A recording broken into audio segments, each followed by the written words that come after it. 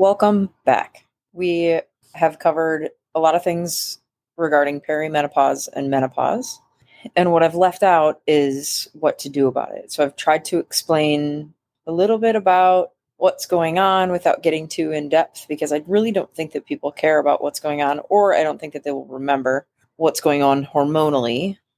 But I think what I want you to understand is that it's really most, if not all, of your symptoms are coming from an inflammatory response. And therefore, it would make sense to alleviate some of those symptoms. We would do everything that we can to decrease the inflammatory cytokines and interleukins that are released because of these changes going on at this time. So I'm not going to review the first ones. I hope you go back and just listen instead. But what I want to cover today is what you should do about your diet, what you should do about your exercise, and what should you do about your supplementation at this point in time. And so I'm mostly talking about perimenopause when it comes to the supplementation, but we'll get there. So let's start with the diet. Now, again, I want to just remind you that we're trying to mitigate an inflammatory response. And so technically you could look up anti-inflammatory diet, and that would be pretty close to what you should be following at this time. So this isn't necessarily anything that is wildly different than what I've been speaking about in the past. And instead, what I want you to know is that it becomes extremely vital at this point in time to be controlling your inflammation because of the downward spiral that it can have on your health.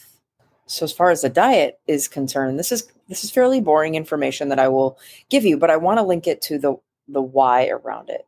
First and foremost, I think it's really smart for people to do some sort of intermittent fasting during this time. I think that will help relieve a lot of the symptoms, and it will help a lot with the weight gain portion.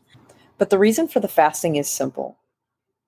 Food is something that is external that we are putting on the inside of our body. Therefore, we are consuming chemicals and phytochemicals and toxins, and all of those things are going to have an inflammatory response on our body. Now, we need to eat, so we know our body knows how to handle this inflammation. But you should know that since every time you eat, you're causing a little bit of an inflammatory response, it's smart to take a break from eating.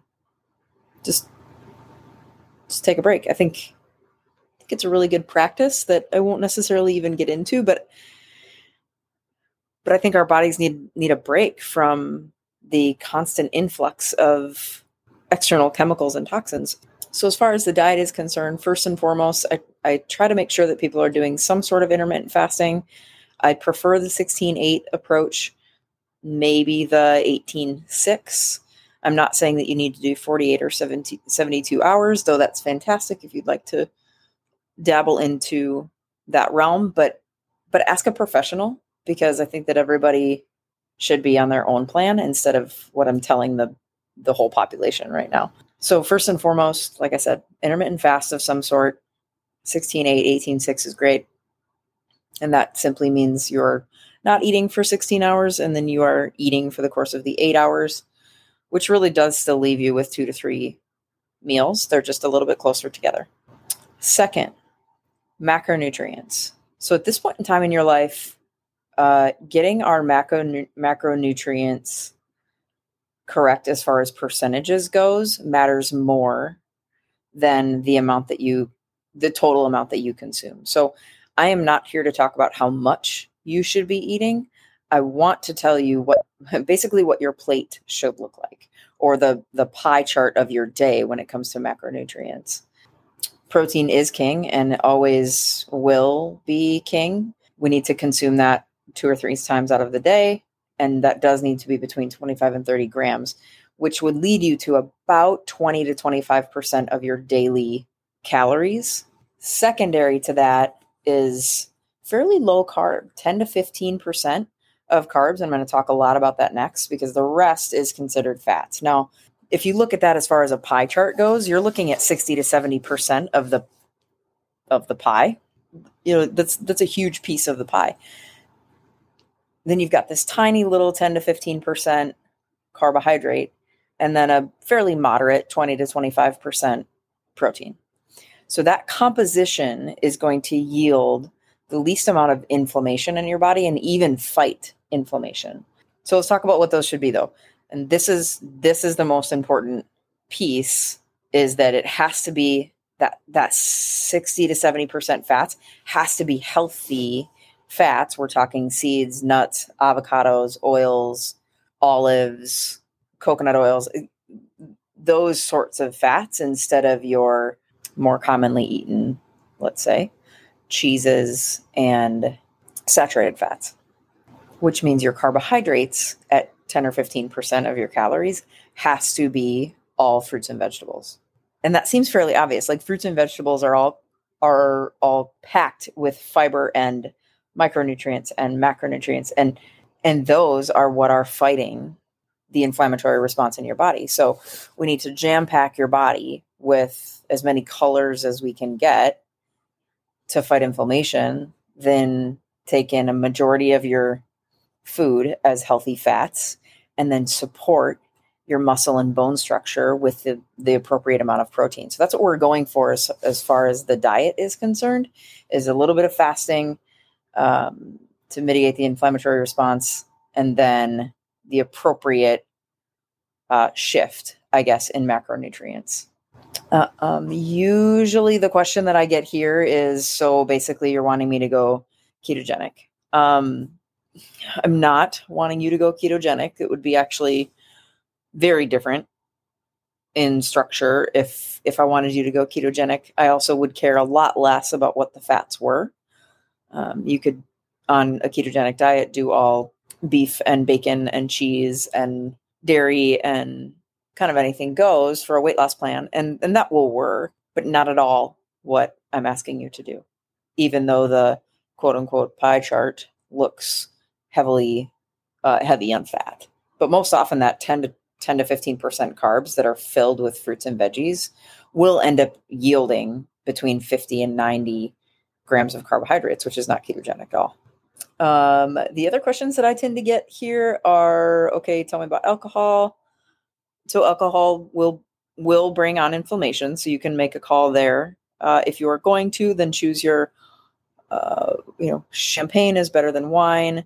White wine is better than red wine. Red wine is better than beer. So that's usually what we shoot for as far as alcohol goes. And the same rings true that I've said multiple times on my podcast, is that, look, you know that it does nothing good to your body as far as health and wellness is concerned. So the least amount is best, but I get it. And so if you're right now consuming 8 a week, then cut it down to 5. If you're consuming 5, then cut it down to 2. Just challenge yourself in that just a little bit.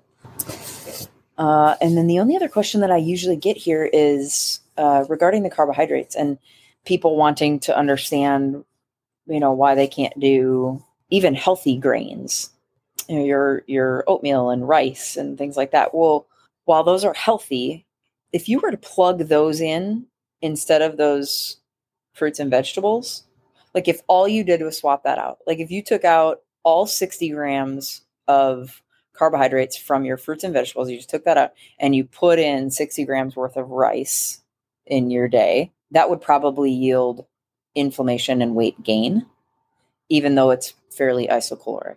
Swap that 60 grams of rice out and put in all fruits and vegetables as 60 grams, and you would probably see weight loss. And that is where calories matter a lot less, and what you are consuming matters a lot more during this time. Okay, so that is diet. Let's move on to exercise. This is fairly simple. It's very prescriptive. Has a ton of research behind it. So really nobody even fights back on this. Is that the worst thing you could do for exercise during this time is to do long distance cardiovascular activity. You are making everything worse. You are increasing inflammation. You are flaring up joints, and you are just burning calories when caloric burn is not necessarily the issue going on. Instead, what we need to do is have short bursts of sprints. So high intensity sort of interval training. Why is that? The gist of it is that the hormones that are produced during high intensity training, things like human growth hormone are released, estrogen drops for a little while after, for 24 to 36 hours after activity. And it doesn't really have any effect on any of the trophic hormones as well. So all of it is a positive effect while doing steady state or long distance cardio has the opposite of those effects. It suppresses HGH, it increases estrogen. It does the opposite of high intensity training. And then because of bone density decreasing during this time, we usually say lift as heavy as you can. Like nobody has gotten to the end of their life and been like, man, I wish I didn't have as much muscle on me ever. And so lift as heavy as you can for as long as you can without, going to bed in pain every night, because then you won't sleep very well. That'll have a whole different set of issues, I guess. So we need to keep lifting heavy, mostly because of bone density, but also because we need to maintain our muscle mass. Okay, last thing, supplements. This one, hard, because you really need to be on an individualized plan for supplements. It really depends on what symptoms you're having, which ones you're not having, how bad they are. But the only thing that I can kind of recommend across the board is to increase your omega-3s, because like I said, we are talking about an inflammatory response. So increasing your omega-3s and making sure that your vitamin D levels are checked and in check. If you need to take vitamin D because of your levels, I advise it, because vitamin D is also a hormone that is affecting your other hormones. So this one's really quick, because as far as supplements go, I can't say something that should just be across the board except for omegas. And then please talk to somebody about what you should be taking individually based on your own symptoms. So this was just a really quick what to do about all the things that I have been talking about. And I hope it makes sense when you view it as an inflammatory issue. That's what it is. That's where all of your symptoms are coming from. And yes, that is because of a hormone shift. But if we treat it as an inflammatory condition, those symptoms come down. This is inevitable, and it's a huge piece of your life. It's a huge timeline of your life. And so take it seriously and cut out the sugars and cut out the grains and do some fasting, do some high intensity training. You will feel better if you do all of those things. Your symptoms will come down. You'll feel a lot less crazy. Thanks for listening.